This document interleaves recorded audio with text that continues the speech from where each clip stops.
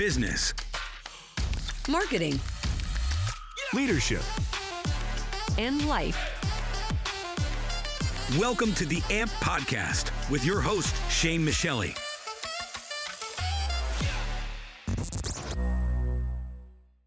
Welcome to the Amped Podcast.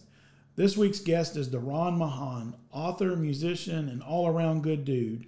We're going to talk to DaRon about his book, MiDentity, what inspired him, what the writing process was like, and what he hopes others get from it. But before we get started, I wanted to visit some comments from last week's show. I'm very grateful to those people who take the time out to give us that feedback, encouragement, and criticisms. That means a great deal. The most interesting comments we received were those that were talking about adding new C's to our See People Clearly mindset. If you listened, you know the C's we covered: critics, cheerleaders, confidants, and champions, the roles you need to create a well-rounded business and personal life. Ironically, the C's that people suggested were not roles to add, but more importantly, those to steer away from. The top three we heard from people were complainers, cheaters, and chameleons. I think these new C's need very little explanation. Two of the three are fairly easy to spot. Complainers are, complainers.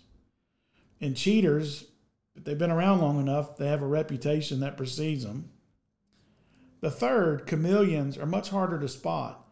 In last week's episode, I mentioned about having some bad experiences that led to the creation of the See People Clearly mindset.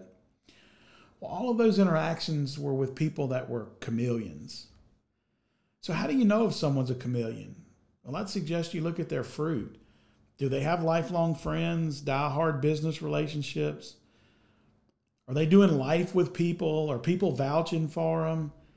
Do people turn to them in times of need? See, chameleons are usually very successful people and great acquaintances or friends until they get what they need. Now, I'm going to leave that right there and move on. We need to get back on topic, but thanks again for your comments and for all those new C's. Keep them coming. As I mentioned at the show open, I'm honored to interview DaRon to hear about his book, MiDentity, what inspired him, what the process was like, and how he hopes this helps others. So with that, let's talk to DaRon.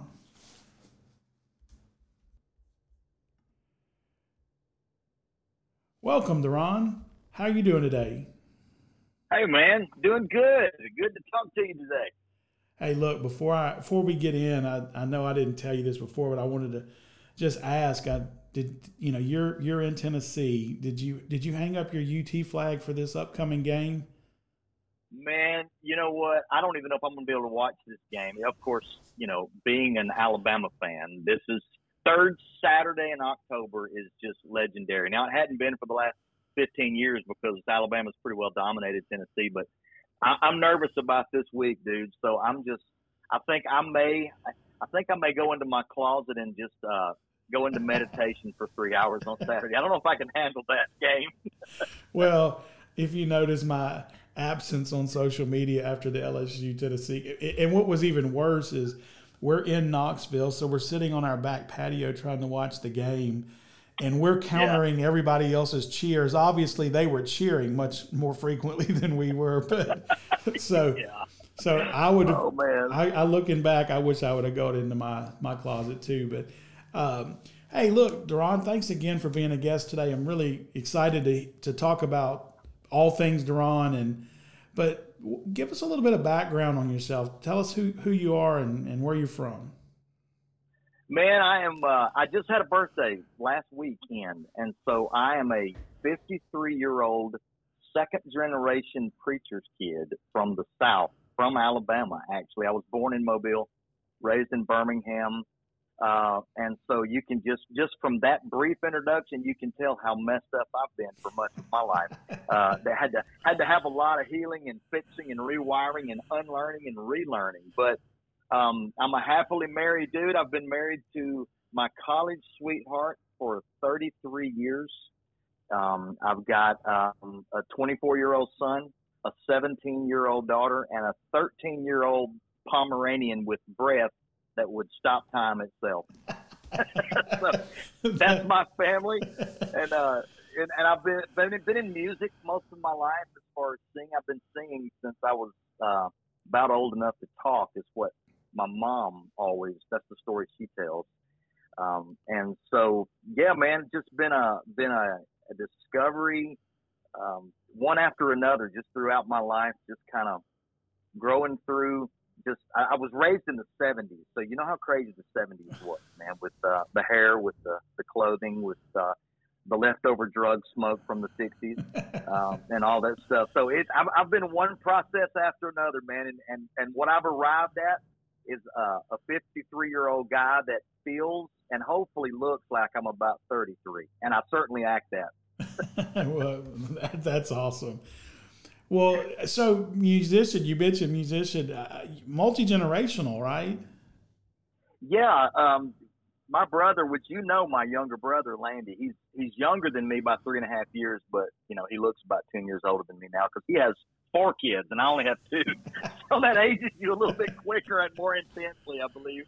But we traveled together when we were kids with my dad and mom. Traveled all over my dad holding revival services, and my brother and I singing, and that I think our first record we recorded, I was 9 years old, and Landy was 5. So we've been doing that thing for years, and then now our kids are all recording artists and songwriters and musicians. So yeah, man, it's just passing down from one branch to the next. That's great.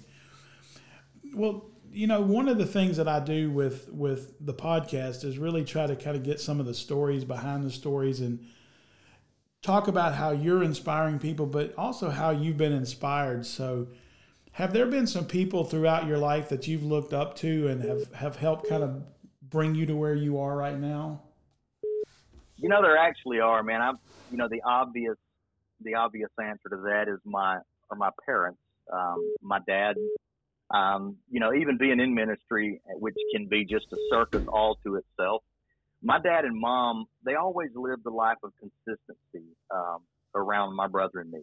I mean, it was kind of like one of those things where, and I've heard horror stories from other preachers' kids or kids who were raised in churches and ministry environments and such. And, you know, them sort of seeing a lot of inconsistent living where their parents would sort of proclaim one thing when they get behind pulpits and on stages and all, and then at home they would live a completely different life. But I had a dad and mom that really focused on the value of Landy and I, our family unit, and developing integrity, character, consistency, and basically whatever you say, that's what you try to live. You know, you're not living a duality of existences where you're one thing in front of your church setting or in front of your career and whatever path you're taking, and then, you know, when you're in private, you're living something completely different. So they taught us a lot of the consistency of living came from them. Generation before me, my grandfather, who consequently just died back in July at 95 years old. He had a 3rd grade education, started to work, back probably before he could even shave, he was working in fields and worked for the city of Jackson, Mississippi for years. And then he could not read or write. And yet he built a concrete business there in Jackson, Mississippi. I worked for him. Sometimes that was my summer job when I would go stay with my grandparents. I'd go with him to do these concrete jobs. And let me tell you, Jackson, Mississippi in the dead of summer with me with a pickaxe in my hand, digging out footings for ditches. You know, he got to do the glamorous work, all of the beautiful concrete and all. I was the grunt guy that just dug out all the ditches and trenches and sweated like nobody's business. But he taught me excellence in work. What you do, you do, give it your best and do it the right way. And he did that from a much less advantageous place than I was able to grow up in. I mean, he had a tough life. And, those are my natural family influences. And then I have guys like one of my early mentors before I became a father was a guy named Dr. Phil Brassfield, who, I was able to travel with him some, and he was a coach, a personal coach, a business developer, just developed a whole ministerial organization thing back in the day. And so he was an early guy. And then I've had musical influences, coming up that vocally I would listen to, guys like Michael Bolton. Yes, I said that guy, Michael Bolton. Michael McDonald, Michael Jackson, all the Michaels, man. They always had a big influence on me musically and production-wise, guys like David Foster. And I always was a big fan of the band Toto, still to this day. Steve Lukather, guitar player. I don't play guitar, but I certainly listen and love and appreciate. And then just guys like that. And then, even a more recent, real strong influence in my life is a guy named Wayne Jacobson. He's an author, and he's also worked kind of with school boards in California as a mediator, kind of reconciling broken relationships between parents and school boards. So he taught me a lot of different things I'm still gleaning from today. And that's, just bits and pieces. You know how it is along the way. People drop nuggets into your life and you try to learn from them. And in turn, you want to drop nuggets in the generation coming behind you in that life and their lives and kind of watch them thrive and grow. So that's sort of me in a nutshell, man. Well, I appreciate that. And talking about that, about the growth and all of these building blocks that have gone into create DaRon. And I think I said this at the beginning, but one of the things that I think is the coolest thing about it is you're the only person I know who have rhyming names. Dude, that has been the bane of my existence, thanks to my mom. And, really, DaRon is my middle name. But my mom decided at birth that that's what I would be called by. My first name is actually Glenn. I'm named after my father. But I think what happened is in labor, I gave my mom such a hard time coming into this world. And so she's like all jacked up on whatever medicine they've got her on in labor. And she's like, that little joker, if he's going to put me through this, I'm going to hang a name on him that he won't ever forget.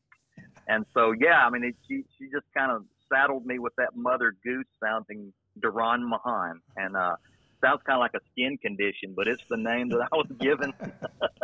Well, starting with the name and all of the building blocks, as I was mentioning to here, that's created who you are today. But you wrote this book called MiDentity, and it was this, just kind of going off of like some previous conversation, it was kind of this book of discovery. Was MiDentity and the topic something that had been on your mind for a long time, or was that based off of kind of some more recent events? Well, I kind of wrote this book in reverse, man. I never considered myself to write as being an author of a book. With a name like DaRon Maughon, if I was going to write anything, it would have been children's books or something, like Dr. Seuss or something crazy like that. And I've always had just this twisted sense of humor and very creative, unbridled creativity, which has gotten me in trouble through the years. But I think it was just probably when I hit my 40s, maybe late 30s, early 40s, I really got into journaling because pretty much all I would write would be songs, and then I would occasionally a poem that sounded really cheesy, but I would write it anyway. And so it wasn't literally until my mid to late 40s that I started really kind of knuckling under as far as blogging and journaling. And what I would do simply is use writing as almost a form of therapy. And so that just kind of came together and pointed in the right direction. I kind of noticed, especially after it was about 2012, 2013, I started noticing that a lot of my writing was trending toward a certain subject, certain issues in my life that I was dealing with, which was, the challenge of discovering my true identity. That's one dangerous thing about being a creative person and also being raised on a stage for much of your life is you tend to allow your identity to be strongly influenced and fashioned by what you're getting from the outside in. And so I always use the term that my identity was hijacked. And I was living an identity to basically live up to the expectations that everyone else had of me. And then when I hit my 40s, I guess I kind of had this period of discovery, and I was like, was taken back to the source of really where my value and my significance was derived. And then started working backwards. And then I think it was in 2019, I began to look more intently at these blogs and these journals I was writing. And I was like, man, I knew that there seems to be a book of some sort, but it was in my mind, it was kind of scattered. It certainly wasn't structured as a book, but, it'd be maybe some sort of a devotional journal kind of book. But so it ended up happening, and I put it together, and it just the book literally sort of snuck up on me about late 2019, early 2020. So this book sneaks up on you, and then you get the COVID delay of life to figure it out, right? Exactly. Yeah, literally, man. I mean, I was about to go to bed one night, and I was turning the TV off. All the family was already in the bed, so I was kind of closing up shop, so to speak. And I saw an ad as I was getting ready to turn the television off, and it was about, aspiring writers. We're looking for manuscripts. We're looking to help develop writers. And on a whim, I went to the website, and, instead of like doing something in the proper order and protocol, I just uploaded all of these compiled blogs and journal entries that I had, and I just sent it to info at whatever, and probably blew up their server on the other side because I did not send too much. But I got a call like 2 or 3 days later maybe, and they were saying, we're looking at some of the stuff you sent, and we think there's a book here, and we certainly think the content is marketable and culturally viable, and could you send us like 3 chapters? And I did, and they said, we'll analyze these 3 chapters, we'll talk to our team about them, and then we'll give you an answer. So essentially that was my submission for a book deal. And literally like 10 days later, I get a letter of acceptance, and they're like, we want to move ahead and publish this work for you. And I'm like, what just happened? If this is real now, man, this stuff got real quick. And so they walked me through the process. And next thing I know, boom, I'm holding a book. They did the cover design, everything, went through edits and all this kind of stuff. And I'm like, how did this happen? But it's almost like things that happen to me, it's like sometimes they happen so quick because it doesn't give me time to screw them up, I guess. It's like maybe, me getting in, trying to control, because I get over analytical as a creative and things. Even with my book now, I'm looking and I'm finding typos. I'm like, man, why didn't I do that? Or why didn't I word this way? Or why didn't I do? But I'm like, that's exactly what this book is about, is me kind of getting away from that tendency of trying to be perfect in every way. Because I think people are looking at me and I've got to be this and I've got to have this. And so the book essentially became an expression of my process. And I'm even now, I can go back and read some of these old chapters and I'm like, wow, that's exactly what I was going through. I was such a lost soul. I didn't know how to be comfortable in my own skin because I felt like I was living for the approval and the validation of those around me. And I didn't even really know who I was. And so it has been a whirlwind over this last decade of my life. And especially probably the last 3 to 5 years have been just I feel like I've been on a fast track to really having a great life discovery and an awakening to who I really am and what that means for the rest of my life. Man, that's so great. And, one of the things that came to me when you were saying that is, you were working backwards, and in business, one of the things that we work with clients all the time is looking at success and this whole concept of success. And to your point, these eyeballs are on you, and you're letting someone else write your own headlines. And right. What ends up happening is you sit down with somebody and they were like, well, we're not happy or we're not successful. And it's like, well, what does that mean? And they can't even define it. Like they think, well, is it a big bottom line? Is it, or are you changing the world? And you start to break this down and say, what was your passion for getting into business?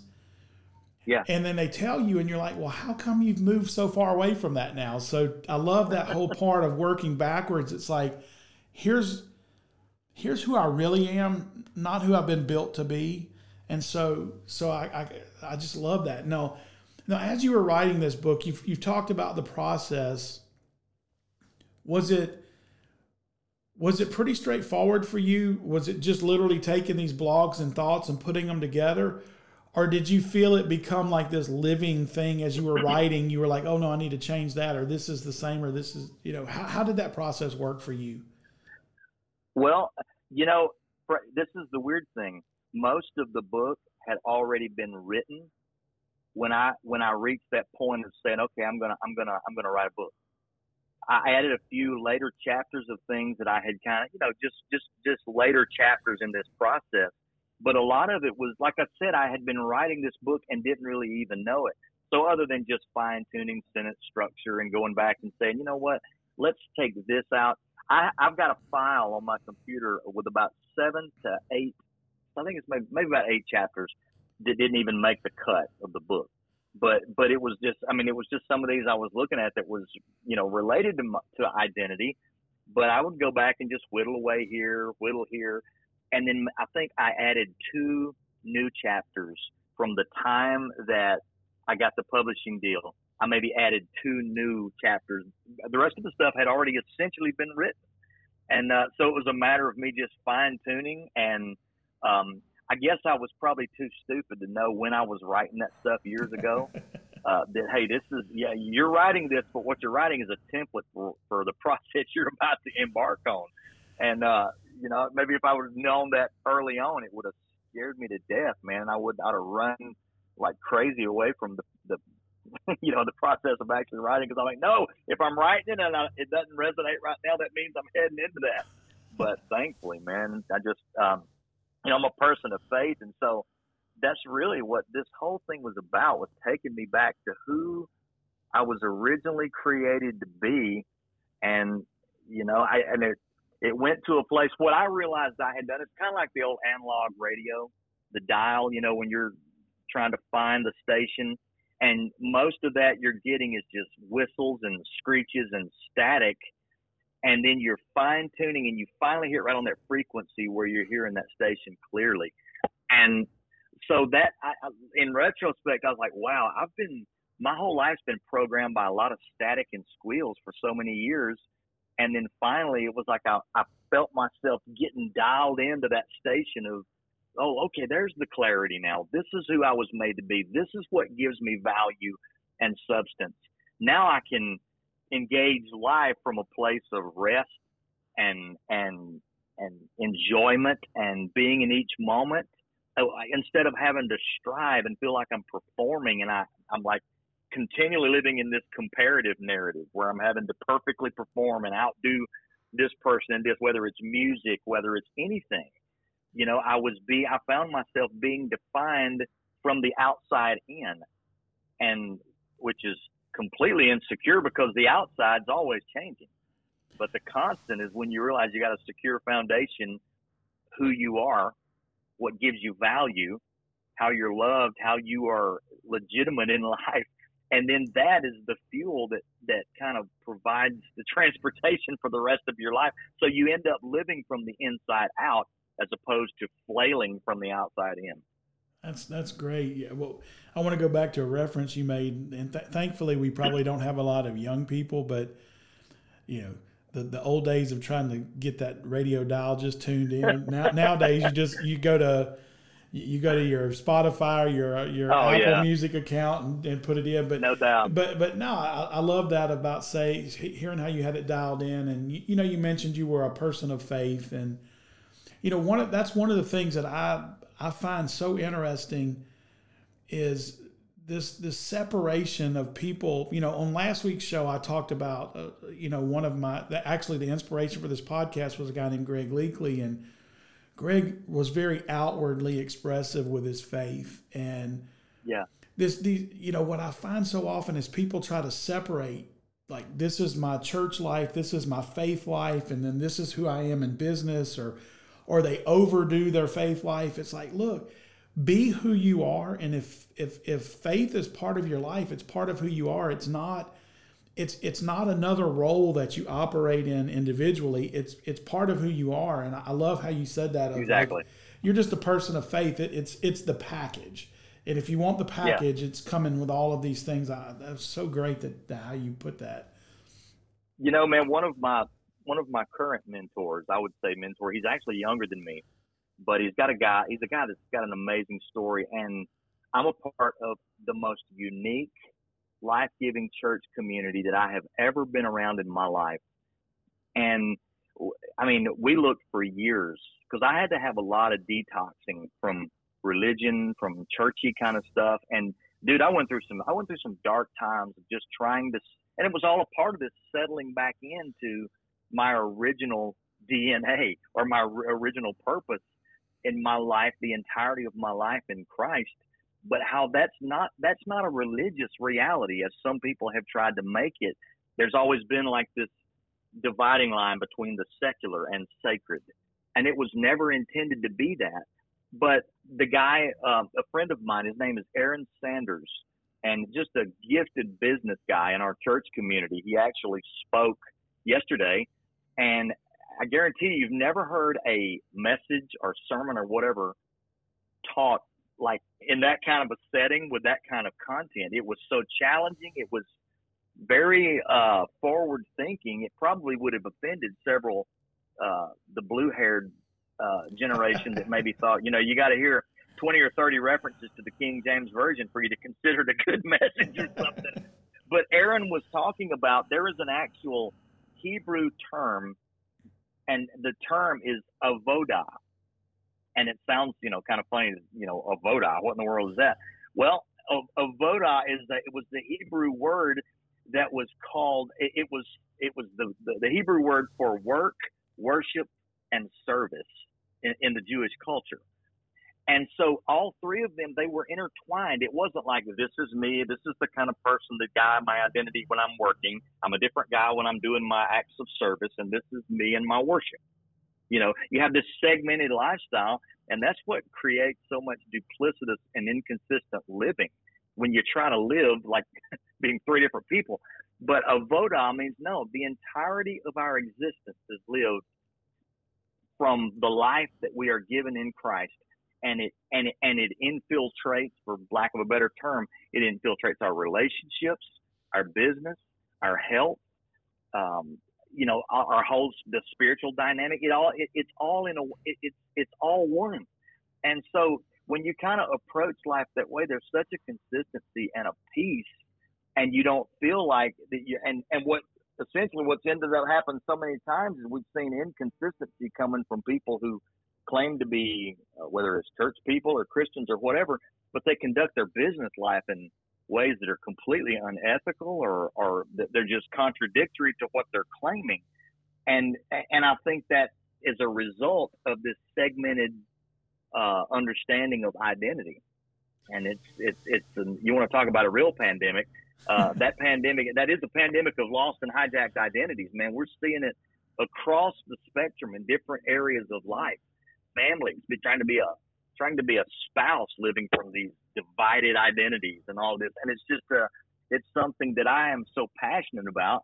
And I've kind of found a message for it even in the music community here in the Nashville area, because a lot of these musicians, they're used for their talent, and they're identified and valued based on how good they do what they do.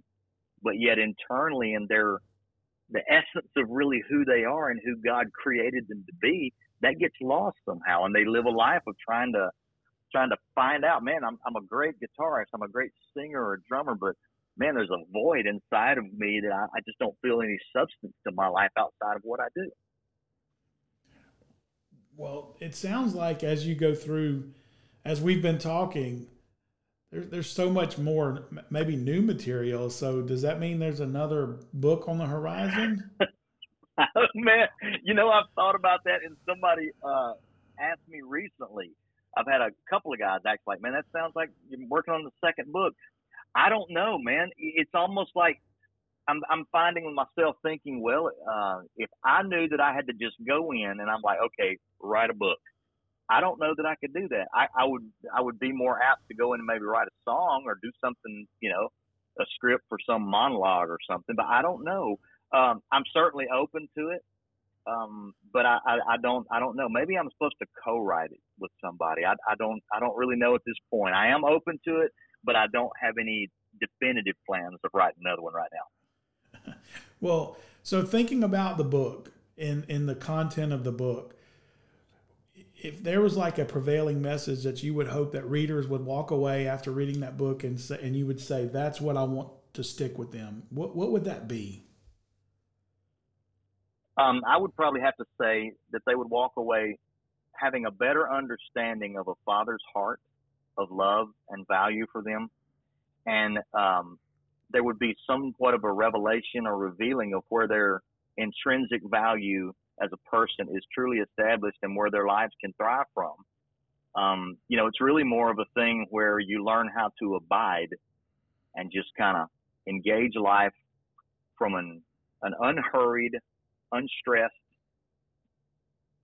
manner of living, which is pretty counterintuitive to American culture today. I mean, we're living in a life where, we got to work 25 hours a day, 8 days a week, 367 days a year. It's just like continually going.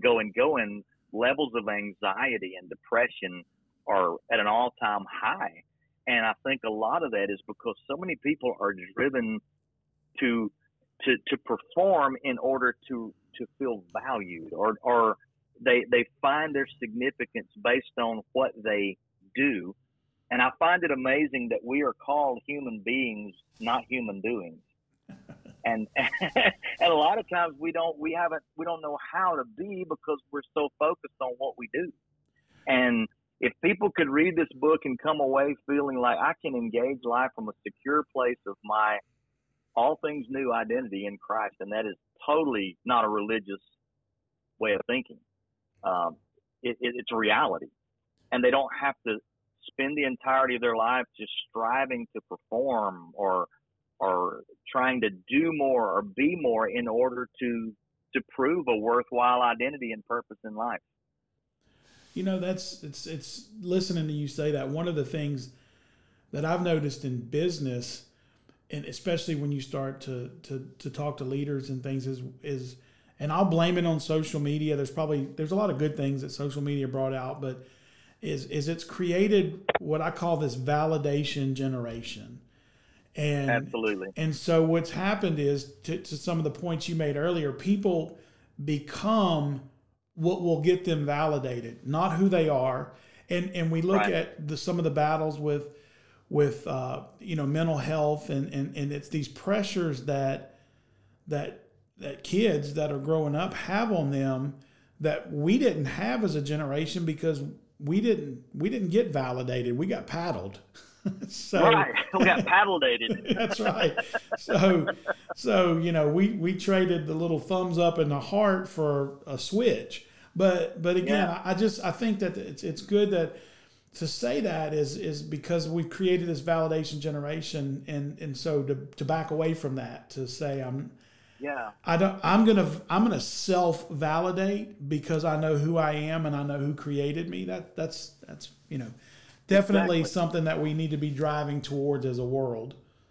It is, man. I think they almost got Facebook right. It really should be called Fakebook because it fuels this false identity, man. I mean, how many, do you remember when we used to have those Kodak, pictures?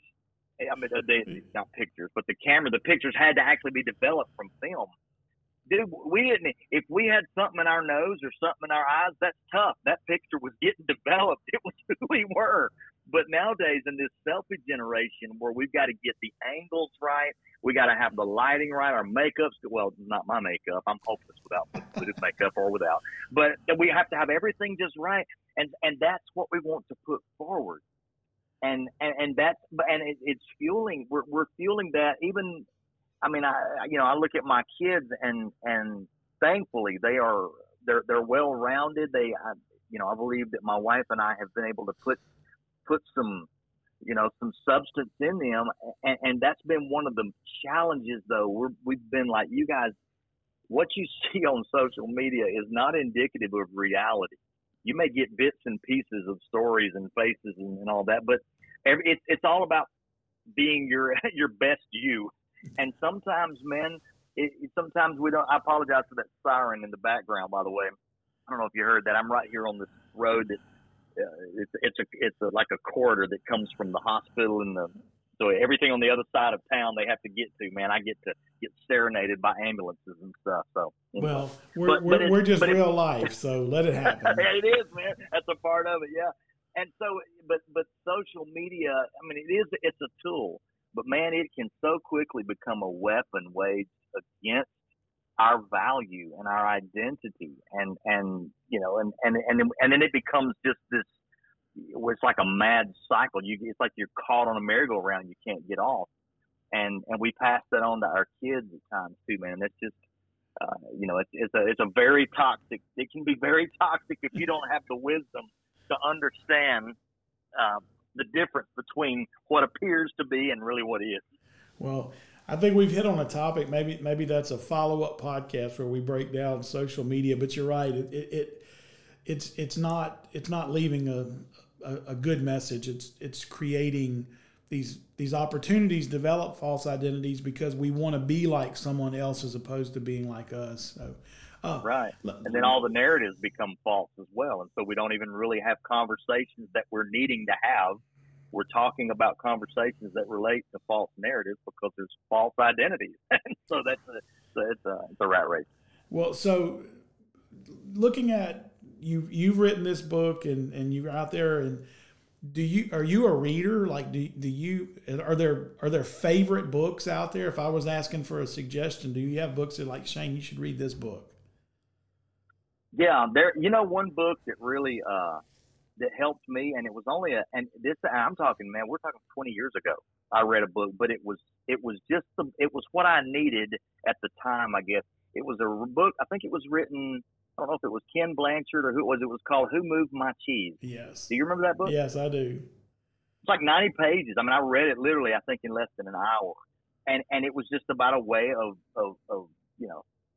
thinking differently, approaching life differently, not falling in with the status quo rat races, which, as you well know, man, culture, if we don't know who we are, culture will certainly try to tell us who we are, and they'll get us to think a certain way and program us to engage life a certain way. And that kind of tilted my brain a little bit when I read that book. That was a book that kind of got me thinking on, well, quite frankly, thinking differently. And so that was a good book. I remember reading Rich Dad, Poor Dad by Robert Kiyosaki. That was more in the financial segment, I guess. But a lot of good books. They're written by guys who would consider themselves Christian authors, but they are, they're digging deep beyond just a religious genre or whatever. I mean, they're really digging deep. And this guy I mentioned earlier, one of my mentors, Wayne Jacobson, he's written a lot of really good books. One of them is simply entitled He Loves Me. And I mean, that's kind of plugging you back in to what the genuine love, life-giving love of a father looks like, which sort of sets the course for the rest of your life. And he also wrote one, man, you'll appreciate this, Shane. He wrote a book called So You Don't Want to Go to Church Anymore. And I was given that book, man, and I think this was probably like 2007, 2008 that I read this book. And because it was right on the heels of reading The Shack, which was a, worldwide phenomenon. And so Wayne actually was a guy that helped edit the book, The Shack, and kind of co-wrote some of the stuff. And so after I read The Shack and found out about Wayne, I was like, man, what else has he written? So it was just, and it makes you think it's like an axe grinding book against church across the board. But it is so, the nuanced way that he writes in that book is just, it's kind of one of those books that really was part of our, I guess the term is religious detoxification. Is that a word? It is now. It is now. That's right. So, it's entered. Yeah, but that book, a couple of his books, that's why he was so instrumental early on in kind of helping to focus me on getting back to my original value and destiny and kind of having a restart of life, a reboot, so to speak, which I'm incredibly thankful for. Well, that's great. And look, DaRon, I thank you so much for your time today. This has been an enjoyable conversation. Hey, if people want to get the book, or is there a website, or can they go to Amazon? How do they get the book? Yeah, they're on all the digital outlets right now. Amazon.com, booksamillion.com, and I think maybe barnesandnoble.com. And there's probably various and sundry other outlets I don't know about that they're on. But it's MiDentity. It's MiDentity, and the book is actually MiDentity 517. And so that's what you can, and it's under my name, DaRon Maughon. Thanks, Mom, again. But that's where, so yeah, you can go on there. I think I saw where Amazon put them on sale here a few weeks ago. So I don't know if, I like to think it's because they're selling out, but I don't know. Well, and also, I know you've got a podcast. You're just in there, and I think you said you were in season 2. Where can they find that? Yeah, if you go, they're actually, all the episodes are on Apple Podcasts, they're on Spotify, Amazon Music, and it is simply called the MiDentity Podcast. And you'll see, if you pull it up, it's the right one, because you'll see there's some like DNA drawings, and there's a picture of my face on one of them, I think, but don't let that scare you. So you can, and all the digital platforms you can find, it's the MiDentity Podcast. That's great. Well, DaRon, again, thank you, and I will leave you be so you can prepare for Saturday's game, and you can develop that identity for to get through the weekend. But thank you so much again, and thank you, Shane. I look forward to. We're gonna have to do this again. Absolutely, man. It was my privilege. I appreciate it. Thanks, DaRon. Have a great one. All right, you too, man. This episode of the Amped Podcast was brought to you by Rio Ray Premium Optics, prescription-ready polarized sunglasses. Visit RioRayOptics.com to design your perfect pair. The Cherokee Invitational Women's Basketball Tournament, showcasing athletes and empowering women. December 20th through the 22nd, 2022 in beautiful Cherokee, North Carolina. Visit CherokeeInvitational.com to learn more. Blue Aqua Agency, a strategy and marketing consultancy, combining blue-collar work ethic with C-suite experience. Read our story at blueaquaagency.com. Thanks for listening. If you enjoyed the show, please consider subscribing.